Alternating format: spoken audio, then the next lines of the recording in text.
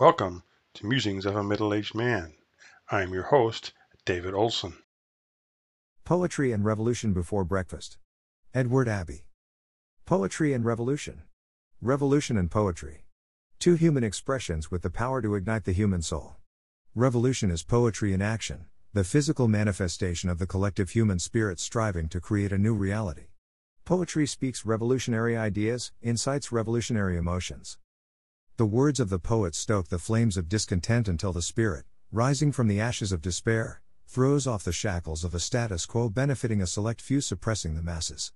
The soul, too long oppressed by unjust politicians, by self-serving dictators, becomes phoenix shaking off death and fomenting change.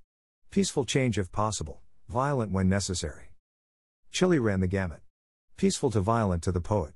The peaceful revolution when the people freely elected Marxist Salvador Allende president turned to violent revolution.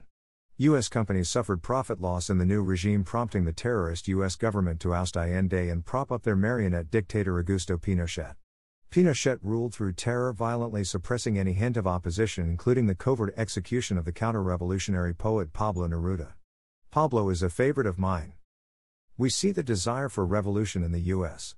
The U.S. electorate thought they voted in revolution during the 2016 U.S. election, but they were bamboozled by their own blindness, too entrenched in the misguided belief to see their folly.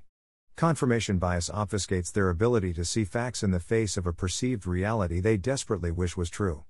We need a poet to help people slice through their own blindness so they can finally see the reality they created. It would be poetic if the American people resurrected the 1770s revolution fervor, freeing them from England, and turned their zeal against the current corrupt political parties abusing governmental powers and sticking it to the people. We, the USA, are in desperate need of a rebellious poet to kickstart our revolution. Hopefully it will be peaceful.